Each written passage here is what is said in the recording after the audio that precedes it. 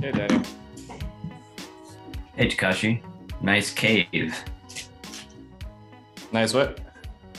Nice cave. It's Ah, so dark in there. it should be brighter here. There you go. How are you doing? How you doing? I'm good. I am Good. good. I'm doing all right. Uh, had a little headache earlier, but I ended up Yeah, getting some Tylenol at the Walmart on the way home. good. I kind of had a headache today too, but has since passed. Yeah, I remember I had a coworker that mentioned like painkillers as teacher candy. So One, I don't it's know. one of the candies. Yeah. So I don't know if it's like a common occurrence, unfortunately. I imagine so, among many other ailments related to the mind for the Yeah. teacher. You know, um, how's the week been for you? It feels pretty hectic. I feel like I think certain days there are more crisis with students than other days, Yeah, and I don't know what it is, but I feel like at the end of the year there just seems to be more heightened and with certain students.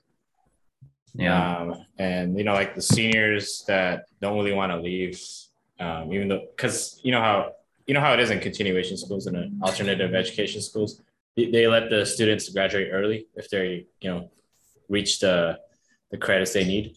So we had yeah. students Sure. that finished in December. Like we had a few that finished last month, and we had two today, but they just didn't want to leave, so they were just kind of lounging around in the classroom, and I don't know if it's actually a good idea. I still kind of think about it like, is it a really good idea to like have them leave our school, or should we wait until the actual graduation day, like the traditional schools? But that's something I noticed with continuation high schools and alternative education schools, because they can finish earlier if they get all the credits in, which most of them have been able to do. But at Right. the same time, they feel attached and connected to like the school, the teachers, and the friends that they made, that they don't want to leave. Well, how do you have graduation ceremonies and when do they occur? They occur at the I think it's like the last week of school, one of the days of the last week of the school. They happen at the stadium or auditorium based on like what's available. Okay. And it was like So that. once a year. Yeah, it's once a year. I've worked in schools where they do it twice a year, where they have one in December and one in June. But for this school Yeah. I'm working at, it's just in June. Even if you finish in December, November, you're gonna graduate and walk in June. Oh, I see. I see. Yeah. In Watts and in Pico Union, we had it twice a year, once in the fall, once in the spring, if I remember correctly. Um, but yeah, I think it's nice that the students get to hang around the school. I mean, what's funny is that in a continuation or an alternative ed institution, the students actually want to stay, right? But in other sort of comprehensive schools, they want to get the fuck out of there as fast as possible. Yeah, unless you're really involved in like band or sports. I do see those students Right. staying, like they want to stay there, like if they're like part of a club that they've been part of for 4 years. But Yeah. yeah, I see what you mean. And it's not like the ones who graduated, they're not allowed to stick around at our school. So those two students that just finished today, they're not. I mean, it's not really common for them to come back because they don't really have the reason to. They're done with all the classes. So they're not allowed to be on the campus. I don't know what the policy is because I have seen like one student come back, but it was only for like a day. Um, but I know typically in other schools I worked at, it's not really common for them to come back once they finish, even if they Mm-hmm. wanted to. So I think it's kind of, I don't really know what the ed code says about that. Like once they finish. So I guess they would have to sign in as a visitor, I guess, because they're technically not a student Yeah. anymore. But Right. yeah, I don't know if students really make that. effort once they know that they're done. We have a Soccer Without Borders organization with our schools. So even after they graduate, they tend to be affiliated with the school off and on. And we see them on campus all the time, Okay. which is nice. Yeah, we have a pretty open campus policy. Do most students actually come back and they just kind of stick around? I don't know about most, but a lot do. A lot do, definitely. They're either working for the school somehow. We offer them different employment opportunities. They do the soccer. They might do other things like maybe the basketball program.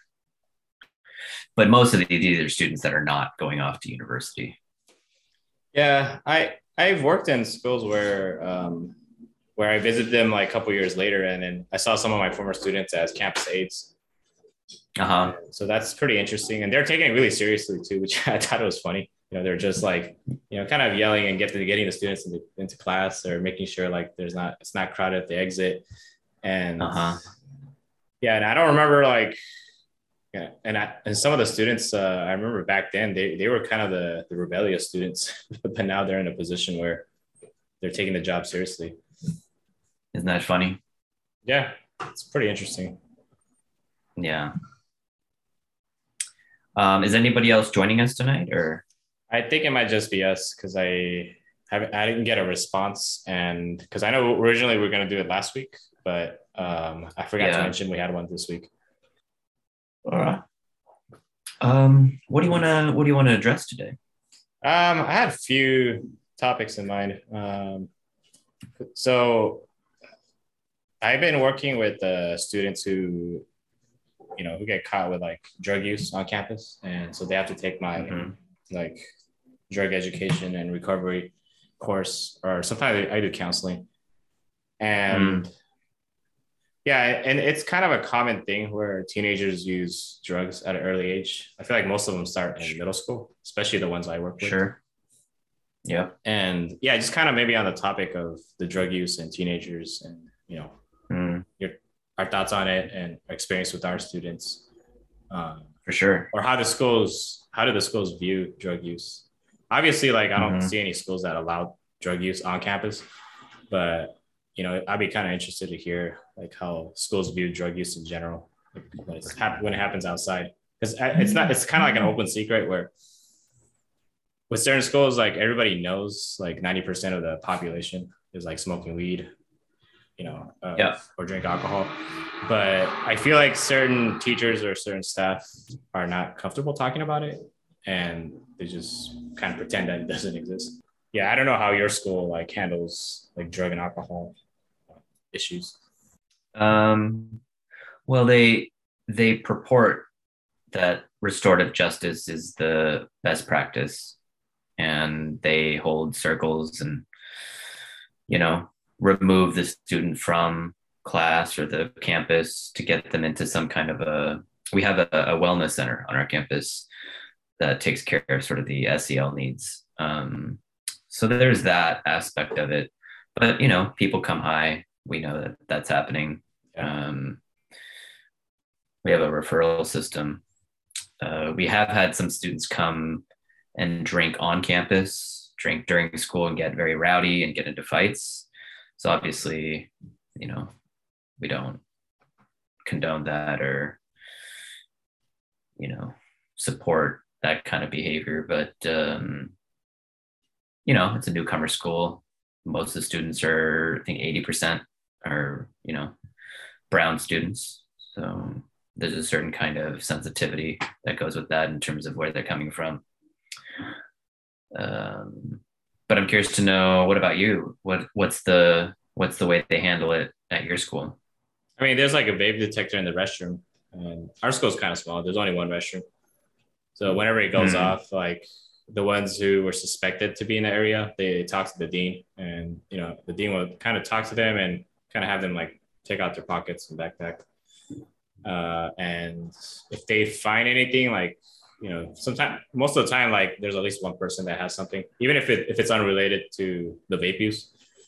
Then they have a conversation about it, and they get put into my drug counseling group, which, I used to run it more consistently, but I just feel like I just kind of do it whenever I can. But the district has like a certain curriculum that we use. I don't use it exactly how it is. It's just kind of, I try to do it in a way where I'm getting more information from the students. So it's more like a group counseling process, understanding like where, why they're doing it, how they got into it, how they feel, coming up with different coping strategies. And we just watch like different videos and talk about it. And what is the purpose of the program? I think it's for them to just be educated about the drug use and its impact. But I think for me, it's not necessarily for them to quit. I think it's just for them to receive the information. I see. And what kind of effects has it had? It's kind of hard to say. Because some students do like end up still getting caught like after a couple of months later with the drug use. But that's not the majority. I'll say that's like the minimal. I feel like most of them are able to keep like the drug use outside of school. But I feel like they're pretty, for the most part, majority of the students have been pretty open in the group or with me about like their use, like how much they do it. Some of them do want to stop, and they have acknowledged that. So I think it's pretty interesting because I always, even though I run the group for the students that got caught, there are also students that are there because they want to be there. So they come on their voluntary will, because I talk to them about it like during like one-on-one sessions. So I think the ones that voluntarily come, I feel like have more of an impact. And even the students I've had in the like last semester, the ones that finished it, they do enjoy it, and they want to be able to like talk to the rest of the group, especially like the younger students. Yeah. But yeah, in terms of like, success rate, it's not like 100%, and I don't expect it to be, but I think it's just good for them to have a space to talk about, their use openly. Are any of the teachers involved, and to what extent are they involved in those conversations? I think it's informal. They're not like part of the process in the group. I've had some like campus A's and TAs be part of it, but it just kind of happened because they happened to be there. And I feel like that was pretty productive, where, one of the campus A's had like a history of like use of drugs and meth, and she was pretty open with the students, and the students were pretty surprised about it. But I do feel like, with certain staff that are especially more open and more connected with the students do feel like, they're being heard and their experiences are being validated. But with the teachers, it's hard to say. I think some teachers like will tell me about it, but I don't know how much they talk to about it with students. But I'm still learning. It's kind of like an ongoing process, and luckily I feel like there's a lot of flexibility in it. So if there's things that I feel like it's not working, I can change it. And if there are things that I feel like it is working, I'll just keep doing it. Yeah. I mean, it's like, even like not just this school, but even outside of even the previous schools I worked at, I feel like it's always been an issue. When you say drug use, are you mostly talking about weed? It's weed, but there are some students that are addicted to pills too, and stimulants. But its majority is weed and vape. Yeah. I mean, I'm not too, if it's a kid coming to class high, I'm not really on them. I do tell them, like, please don't. I mean, if you're going to come to class high, at least do yourself the favor of putting in some eye drops, cover up the smell, for God's sakes. Yeah. And, I tell them straight up, like, I don't have a problem with it necessarily, because if you're here to learn and it helps you learn, and fine, I'm not going to kick you out. But if it's disruptive for whatever reason, obviously there's an issue going on there. And then if it keeps happening, right, and then they're just not sober in class, that's also an issue. Um, but yeah, I think each kind of substance is different and ought to be dealt with in different ways. Um, but weed, I don't really think it's an issue. Alcohol is a little different, I think. Yeah, I agree. You know, it's a different kind of substance. Like if It, you're bringing alcohol to school and getting drunk, something's going on. is it mostly weed that's an issue for your school? Because that's kind of it is for me too. Yeah, Yeah, because I feel like that's kind of yeah. typical. Weed, tobacco. The alcohol is pretty rare, but when it Yeah. does happen, it's it's salient, it's disruptive, so it gets a lot of attention.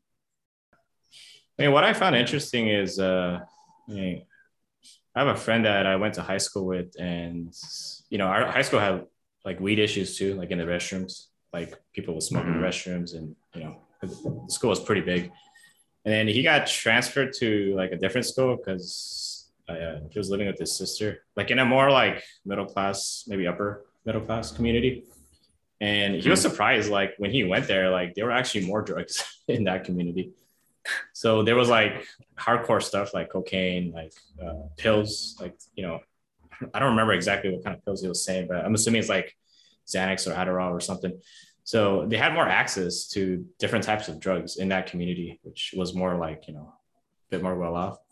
And then so it's kind of interesting because there's an assumption that drug use is only happening in like the working class schools or inner city schools, but the reality is like it's happening in every school. And I think the type of drugs is also different because the wealthier the area, more access you have maybe from your parents or like they just happen to be more on medication because they have a psychiatrist. So Yeah, also drugs differ depending on economic status too, right? So I think it's just the stereotype of the black or the brown kid smoking weed that gets that airplay. But yeah, if you go to affluent communities, those folks are on very different kinds of, substances. Still, nevertheless, drugs, but very different. Yeah. Which is kind of interesting because I think it means that the rich are a little bit more fucked up in the head, I think. Like I think maybe poor people have trauma based on the poverty that they live in and they have, maybe weed to cope with that. But I think the rich are in a different kind of spin cycle. Those folks are on some heavy substances. yeah, it's different for sure.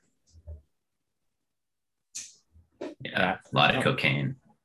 Yeah, yeah, I don't even A lot of cocaine. What other types of drugs they do. A lot of pills. A lot of pills. Molly, right? MDMA, Soma, things like that. Yeah. Synthetic drugs, ecstasy, lots of ecstasy being dropped. Yeah. Yeah. Actually, ecstasy was kind of big in my high school too, especially with the Asian ravers, the raving scene. Oh yeah, back then. Yeah. And I'm surprised too. I've encountered some students that used acid like when they were in middle school, which I feel like just would mess up your brain. Has a tendency to do that. Absolutely. Yeah. Absolutely. I think our drug laws are also designed within a Christian context, right? And so there's a lot of hyper reactionary forces against whatever these are. If we were to just kind of drop that unnecessary labeling of different drugs as various categories, like weed is, marijuana is scheduled to be this in the same category as like heroin and cocaine, it's like ridiculous. Yeah, that's true. And it's interesting too, because most, at least the students that I talk to that have mentioned like they feel like they're addicted to like weed. Like they also like their parents also use it too, like recreationally or casually. Sure. So, right. Yeah, I think that's what happened. Oh, go ahead. No, go ahead. I was just gonna ask if there were any topics you wanted to discuss, but I don't know if you wanted to continue with this one. No, I'm pretty open to anything, but I was just curious to know what happens with the the narcotics if they're confiscated at your school? It's a good question. You know what? I'm not sure. I think they just get stored somewhere, but I don't know where that goes. I bet you somebody's smoking it. Yeah, yeah. At the old high school I used to work at, that was kind of the joke. The principal or the admins would be smoking it Oh, once I'm they get it certain. I'm certain confiscated. of it. Oh yeah. Yep. They get some good stuff. Oh yeah. Gosh, what is on my mind? I think overall there's just a lot of apathy and ennui among a lot of teachers I know. They're kind of just tired this year. They don't really feel the rhythm or the motivation. So I think it's been on my mind. I don't know if there's a particular issue that is springing forth. That's kind of common though towards the end of the year. And I know for you, you only got what, like 3 more weeks left because you guys end in May. Mm-hmm. Yeah. Yeah. For us, we got like I think 6 or 7 more weeks just because of we ended June. I guess I'm curious to know your thought. You've been in alt ed schools, and I'm curious to know your thoughts on what is the faculty professing to these students? And I guess what I mean by that is obviously there's the content that you're teaching, and that's all good. And there's also the socio-emotional aspect of offering them different perspectives on their mental health. Obviously, that is also good. But what is the other thing that is the voice of the institution that's trying to get into the ears of the youth, right? Like, I suppose it's connected to the mission statement of the institution, but I think that it's also filtered through the voice of the teacher, right? In terms of what they're teaching. In the alt ed schools, it seems as though graduation is the end game, that the high school diploma is the commodity that you should be striving for. As well as, like, I'm sure there's like a certification for different things, career technical education, obviously. But I wonder if there's something else that is missing from that conversation because students are generally poorer and have, problems associated with poverty. Are you talking like more about the like being critical of society, like the social justice education? No, I mean, I guess that's some of it, right? But Yeah, what else? What else besides that, right? Because you and I going through UCLA, we were always taught education should be about social justice, right? Education for social justice. But then, yeah, and then what? yeah. But even that social justice thing is very broad too. And I felt like each person had a different like a perspective and opinion about it. Like I remember talking to a math teacher from the UCLA, TP. They had a completely different perspective than like a history teacher because the math teacher's perspective of a social justice teacher, at least that guy, was talking about like giving like equitable and equal resources in the math classroom. So it was just kind of confined within the classroom itself to be able to Yeah. have them understand the numbers so that they can kind of advance in their careers. It was tied to their jobs and careers and what they can do like after high school. Yeah. I guess one of the points that I was getting at is every doctoral dissertation or every professional development, if you have a school that's like doing it right with, poorer classes, basically, they talk about equity. The doctrine of equity is everywhere. I'm wondering though if all of the ideas of social justice, education for social justice, all the things for equity are slightly naive.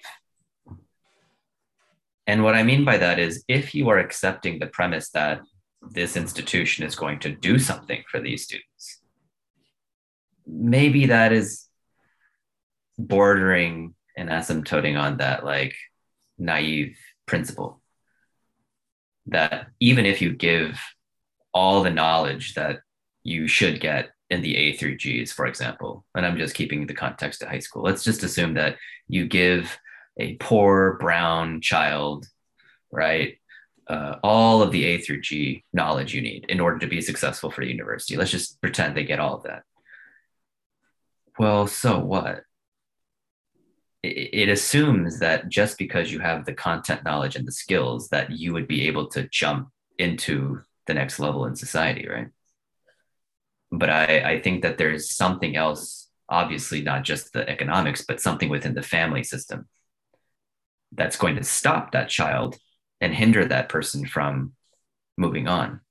And I think that whatever that mechanism is, whatever that variable is probably tied to drug use as well, right? So that person may go off to a Stanford or, Princeton, but then they'll start using drugs. Mm-hmm. And the same issues that were hindering them previously continue to haunt them at the bachelor's level. And that's why so many of these students drop out. The attrition rate is unbelievable. Yeah, that's true. So I guess my question is, it does concern your unique perspective as both a counselor and an educator. What is that message? Ideally, for example, like if you were to run your own school, what should that message be versus what the message that they're getting right now, which is you must do school, right? You have to do this in order to get this. And then when you're done, then we're like, okay, well, good luck. And if that's the case, then that's not really education for social justice. That's some other thing. Yeah, I don't really know. I mean, I felt like I was asked this question a few months ago too about, if I was running my school, how would I run it? And I don't even know how to answer that anymore. So I feel like I think I've had like different ideas about, just having different types of support, like social emotionally, like access to healthcare, just kind of being supportive with the family. But I just feel like the problem is not necessarily like within the school itself, but just the greater, larger society of like, increasing in like rent prices, people not having healthcare, just poverty, like just history of trauma and racism. I just feel like there's just too much outside factors that makes it really difficult for the school to be like effective in a sense. Well, see, I think this is where it gets to a point of contention for me, which is that if you look at most schools and the ways that they function right now for poor students, okay, just for poor and marginalized youth, all of the energy and systems and curricula at work in order to provide the equity formula, the equity antidote to succeed in society, it seems quite narrow. And if we were to spend the energy, it feels as though we could actually put together a possible plan for their life that they are constructing, but with our help, like an actual plan. So in the beginning, say starting in the 9th grade, you get a medical and psychiatric and academic evaluation. Then based on those factors, you design a program that is individualized for a set of students that meet certain criteria. And then you realize that, okay, so you need this kind of math, you need this kind of counseling, you probably need these kinds of after school activities and these kinds of literature topics. And together with the support, you can then, by the time you're a senior, that you're 12th grade, make an informed decision about the trajectory of your life. I believe that that's not too much to ask for. We have the resources, we have the motivation, but it seems that the motivation is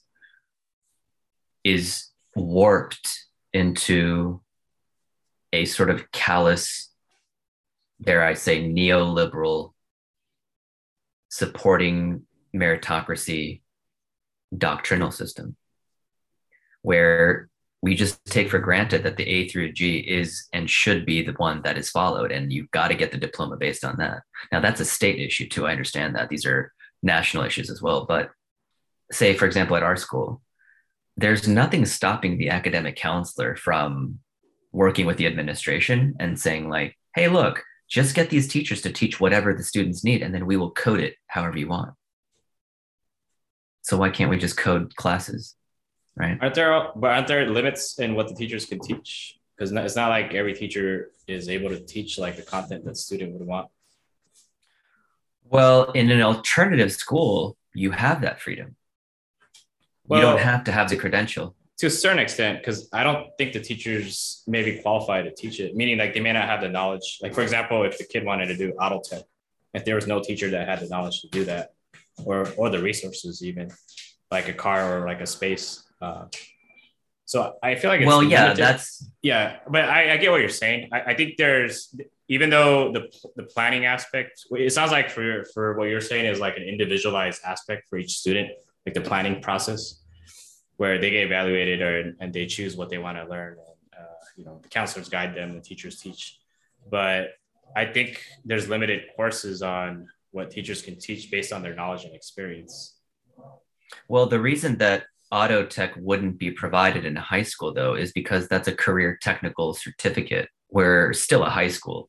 What I'm saying is that you take what is required in the political economy in order to be a self sustaining adult.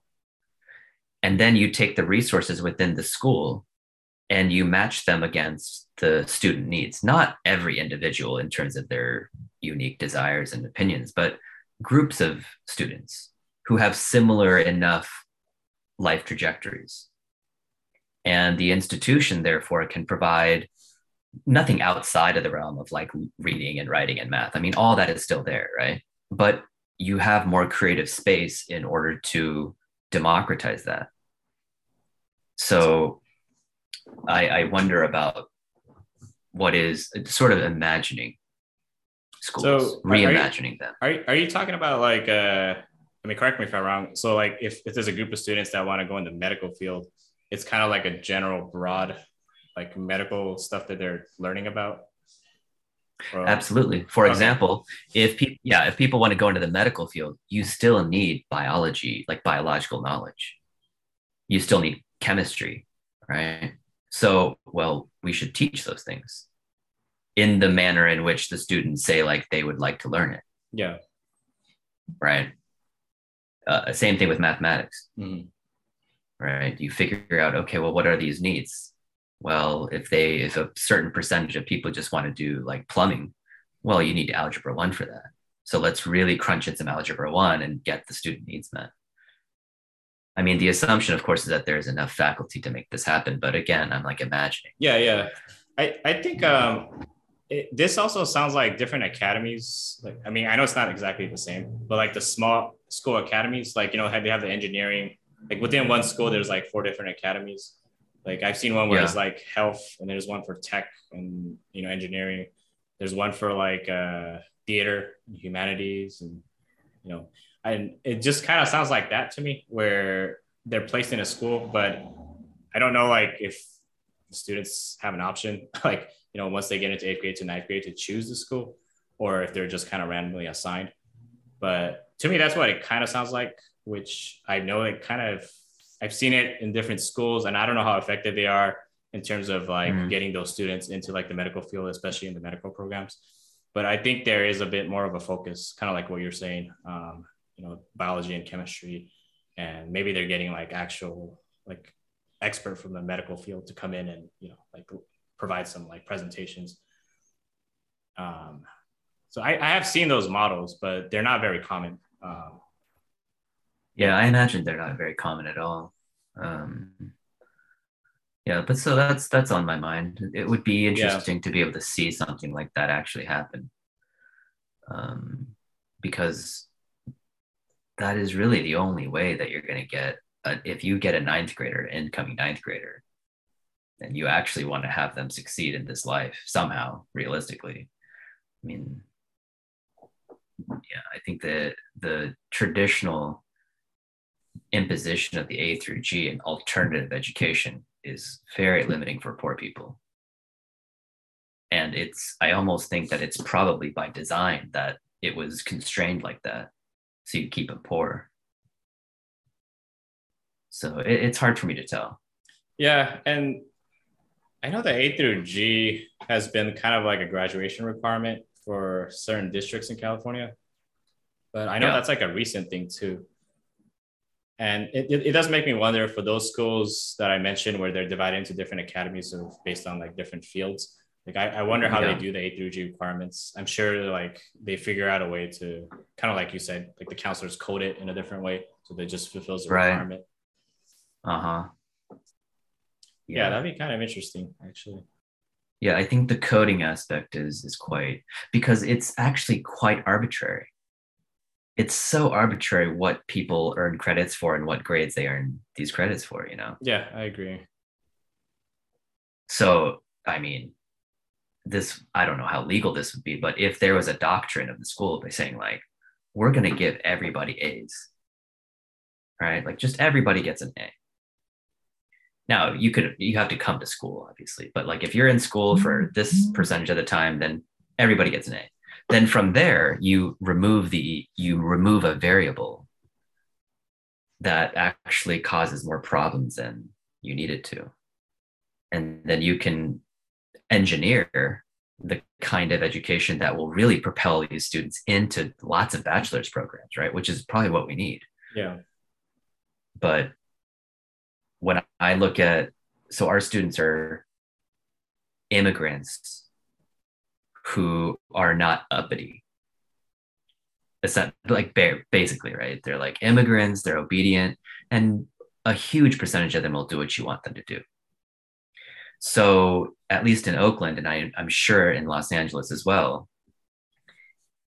the newcomer, this is what they call them, the newcomer is the ideal student population to teach because it's not that hard work, because actually you're not really teaching content and they're very docile.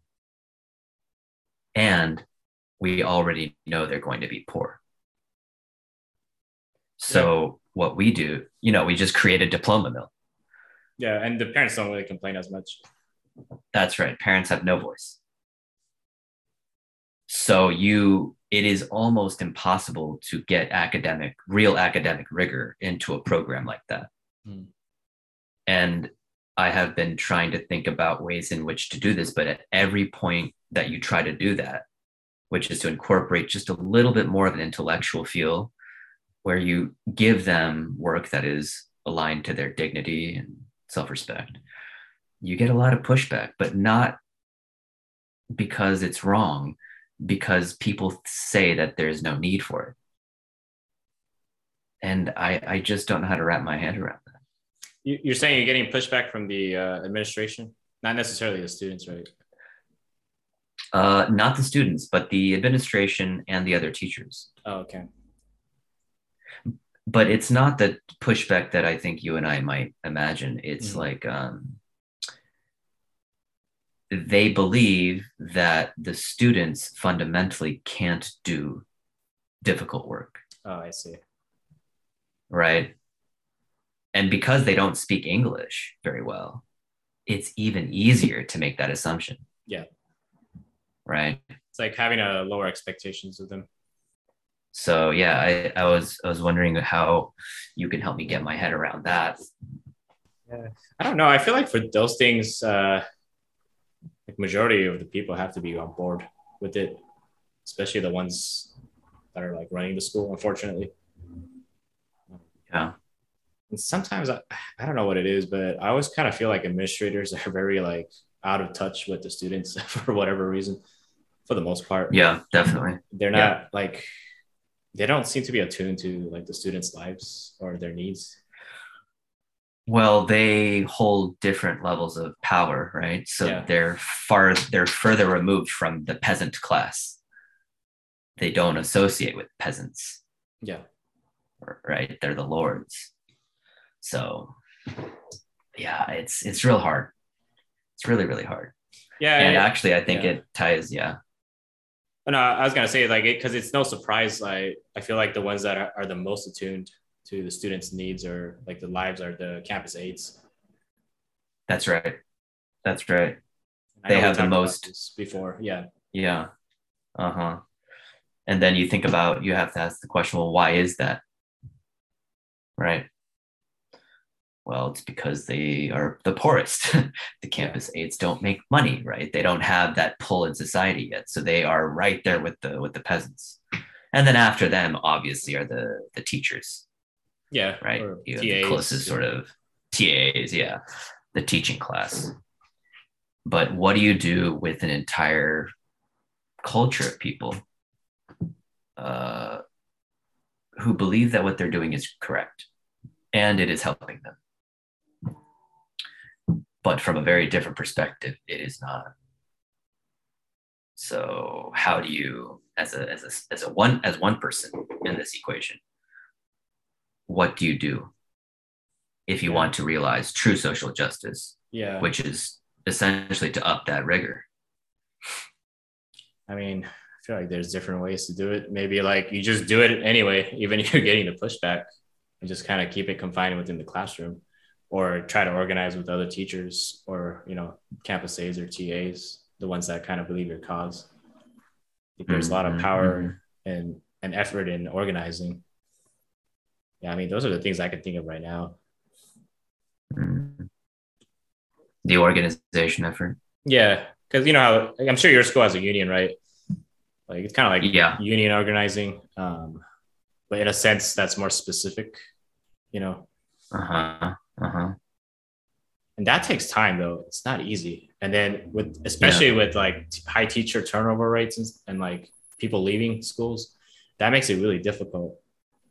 And it also makes me wonder if you know maybe it's a conspiracy, but maybe it's a real it is a reality. And like the reason why admins push away teachers or unintentionally like let teachers go or have them go to different schools is to prevent them from organizing things like this. Sure. Which I think, it harks back to this question of the conflict that we have after UCLA, which is that if I go back in time to the firing that I experienced in Los Angeles, every turn of the way was an issue of my getting in the way of the teaching they wanted me to do. Now, a fundamental aspect of it was we have the way, I mean, we're a charter school, got lots of money, and we're going to do it this way. And I told them that way is fucking stupid. Yeah. I have my own way, and then I showed them my own way, and they really didn't like that. Mm-hmm. But if it is true that what they're truly after is student justice, well, then if I show them a better way, they should be scientists about it and go, you know what, let's do that, right? If they're business minded, if they're like that. So I wonder what is that thing that happens to the mind when you become an administrator? Obviously, it's a numbers game, but like something else happens where you buy a different narrative about what these students' purpose is in this society. Yeah, I would love to have on this program at one point, Takashi, anybody who's an admin. Yeah. I want to talk to like principals and vice principals because you and I, no offense to you, man, but this is like an echo chamber. Yeah. I That's want true. to figure out a way to talk to people that are in the charter world, who have charter money on them, who have that charter sweat. I want to talk to those motherfuckers. Yeah. I'm trying to think. I've been trying to get a few people that have been admins. I don't know about being a principal, but I think that'll be an interesting conversation to have. Um, Right? I'm curious, like, have you ever met an admin that like you feel like you could trust or that kind of aligns with your views? Yes. Yeah. To a certain extent. Yeah. So my Yeah. very good friend David, he was a friend before he became an admin. So he eventually became my boss. I see. Right. But I trusted, even as a white man. even as a white man with lots of privilege, like extreme amounts of privilege, like I did trust him because he had the students in mind first and foremost. Like he really did. So that's about it. Like I don't know any other admin. Yeah. But the thing, even with David, is that I don't know if he was on that game where he was like, I want to accelerate this program. I want to add the college track, a true college track. Mm-hmm. For some reason, that still, at least for the immigrant population, it doesn't fly. You know, funding for that kind of stuff. They love to fund the other thing though, right? If Yeah. you can turn them into like, these people have learning disabilities or reading gaps. Oh, we'll give you money for that, but we won't give you money for the other thing. Yeah.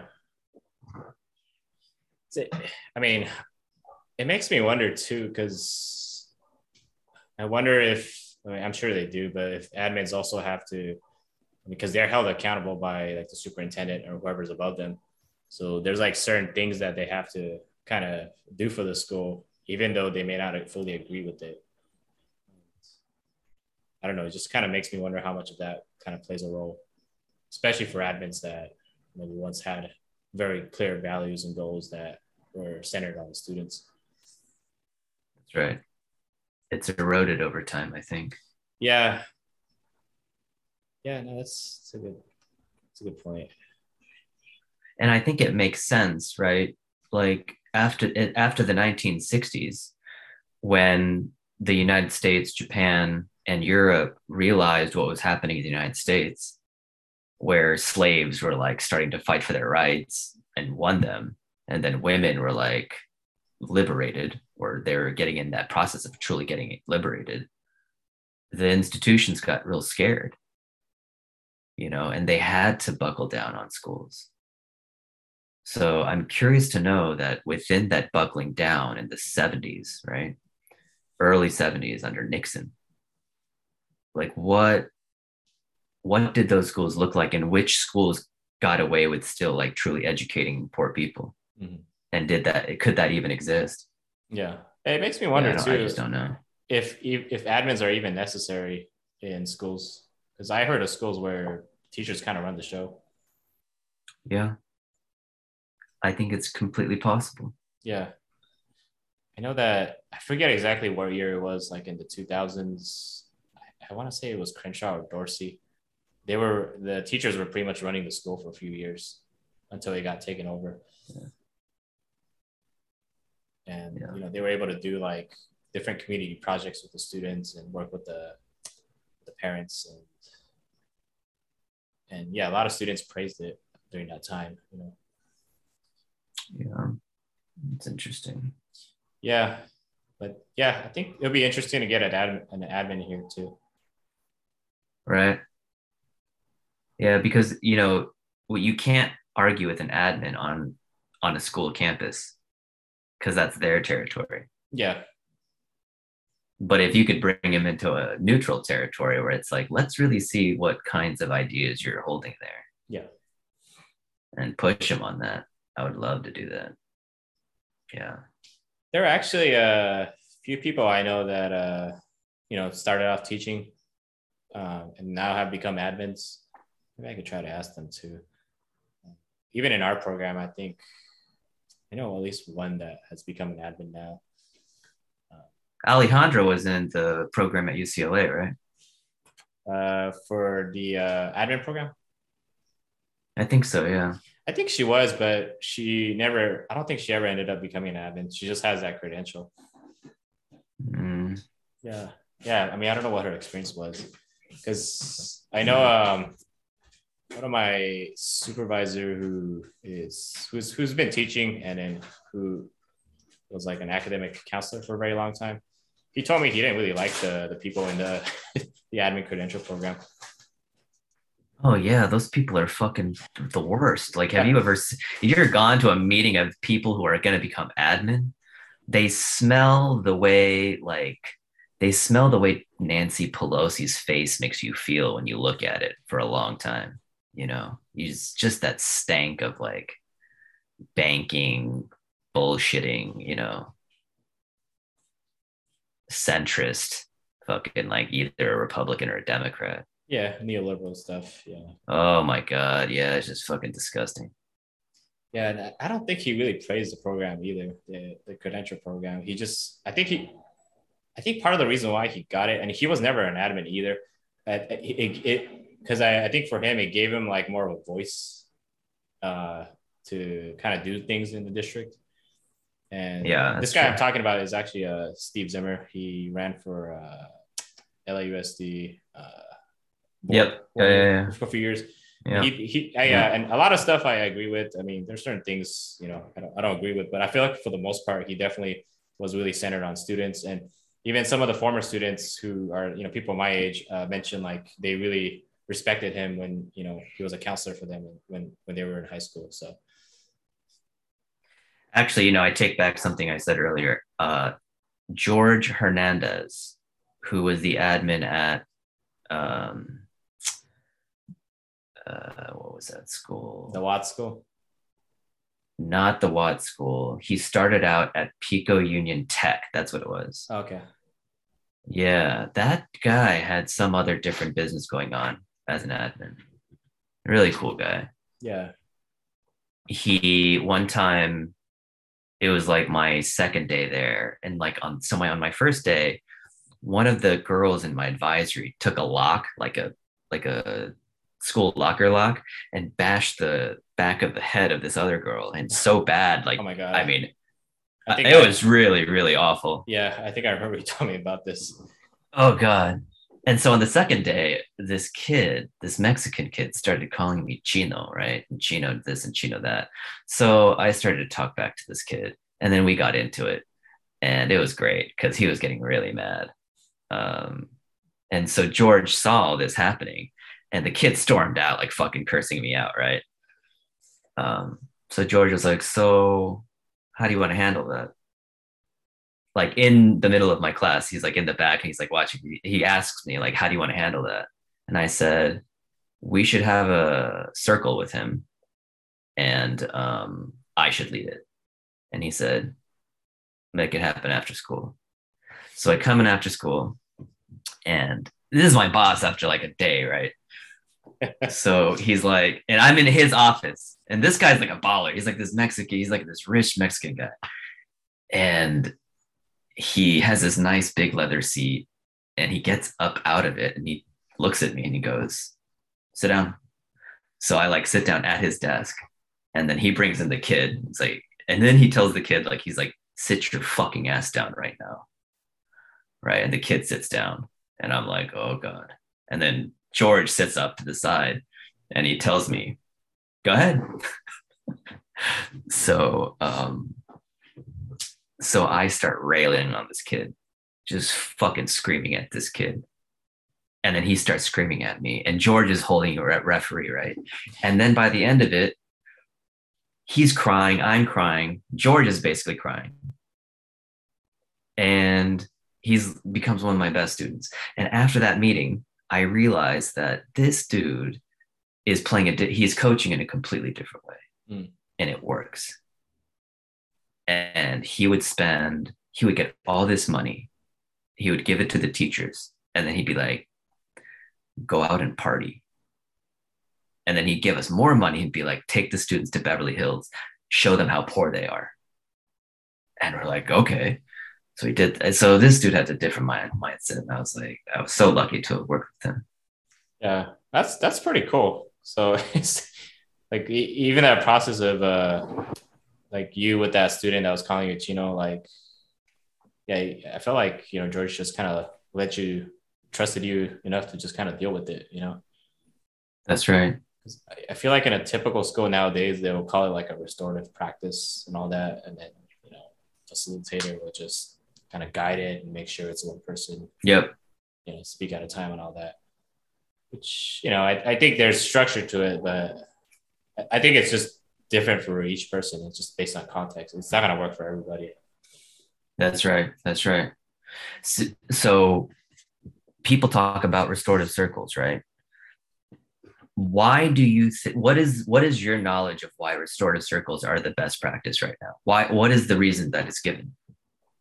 I mean, I personally don't agree that it's the best practice, but I think based on the reason, it's just kind of being able to like both sides of the party affected can have like their say, like what they went through, how they feel, and from there they get to hear each other out. I think that's the main purpose of it, and then from there just coming Yeah. up with a solution.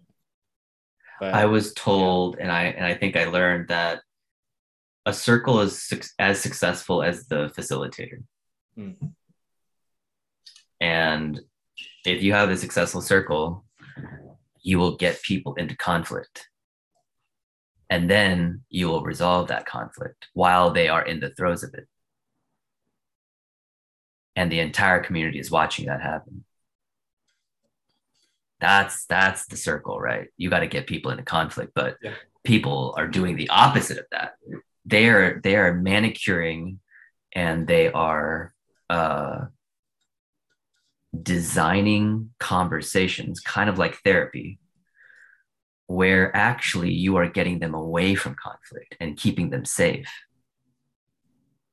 Where so I have a different, I tend to think that actually you have to create the trauma in order to get people to learn their way out of it if it's significant enough. I think you got to take people there. And I think a lot of that research on psychedelics with psychedelic mushrooms is having extreme effects like all over Europe for mental health issues. Yeah.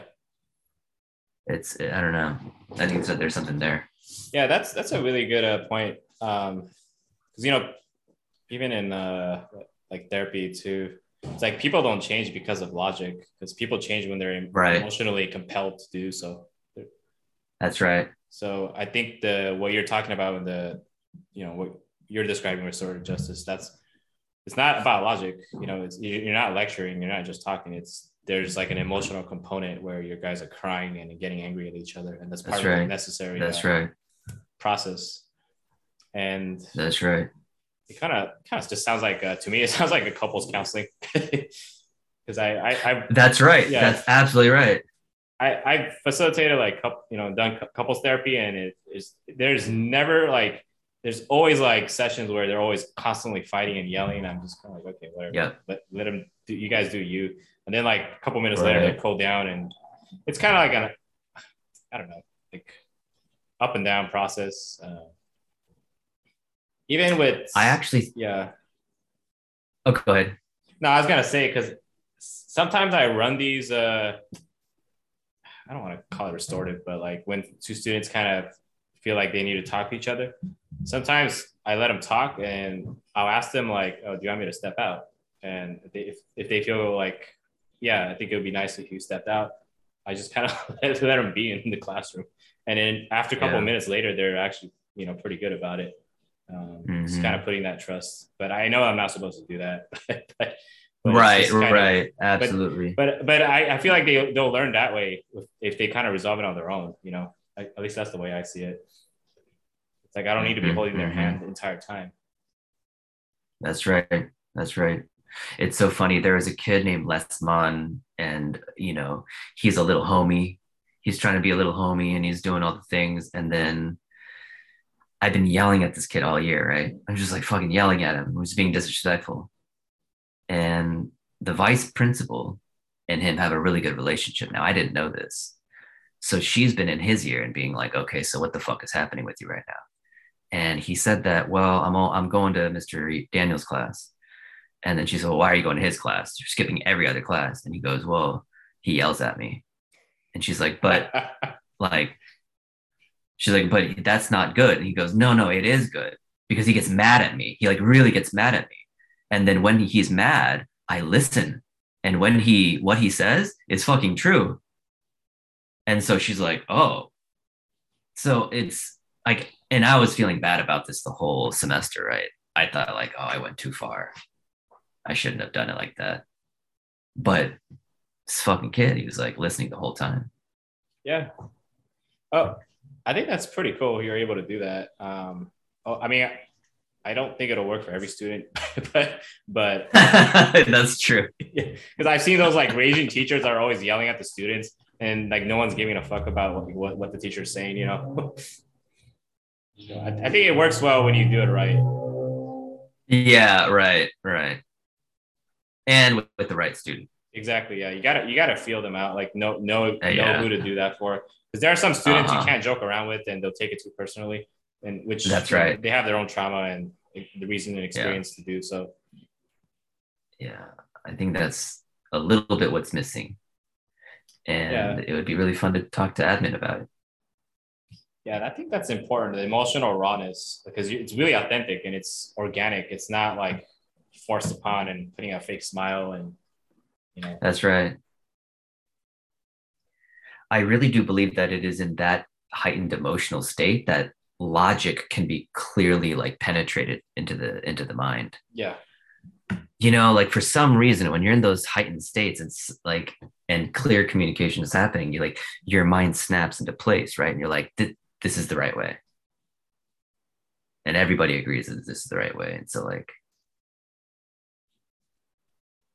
I think it's also true, not just with anger, but with sadness too.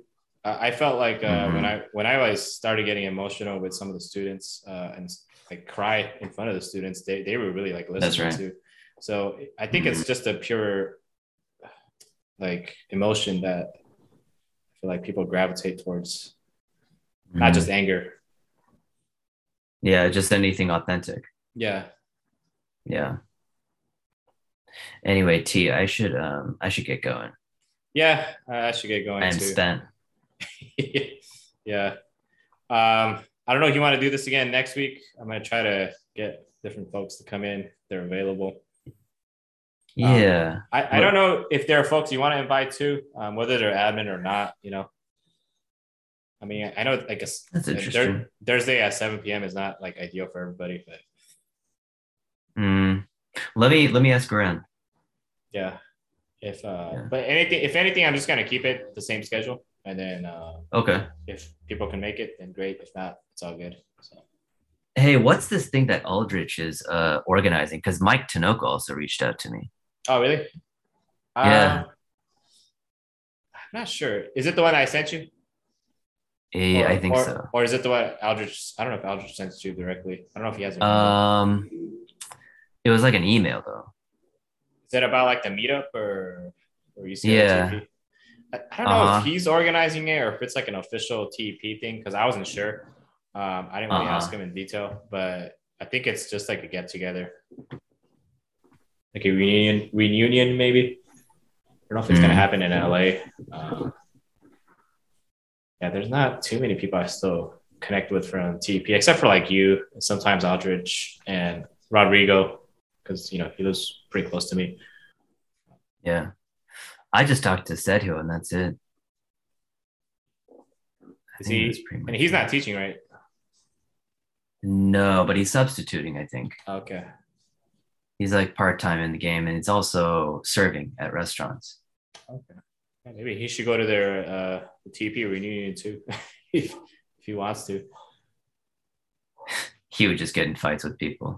There I you think, go. There's the emotional rawness and authentic emotion right yeah, there. well, he was just too raw for people, Yeah. like people couldn't handle him. He just went at you like real hard all the time. Yeah. Man, when did we start going to grad school? 2010? Yeah. That's what I'm saying. It's been 12 years.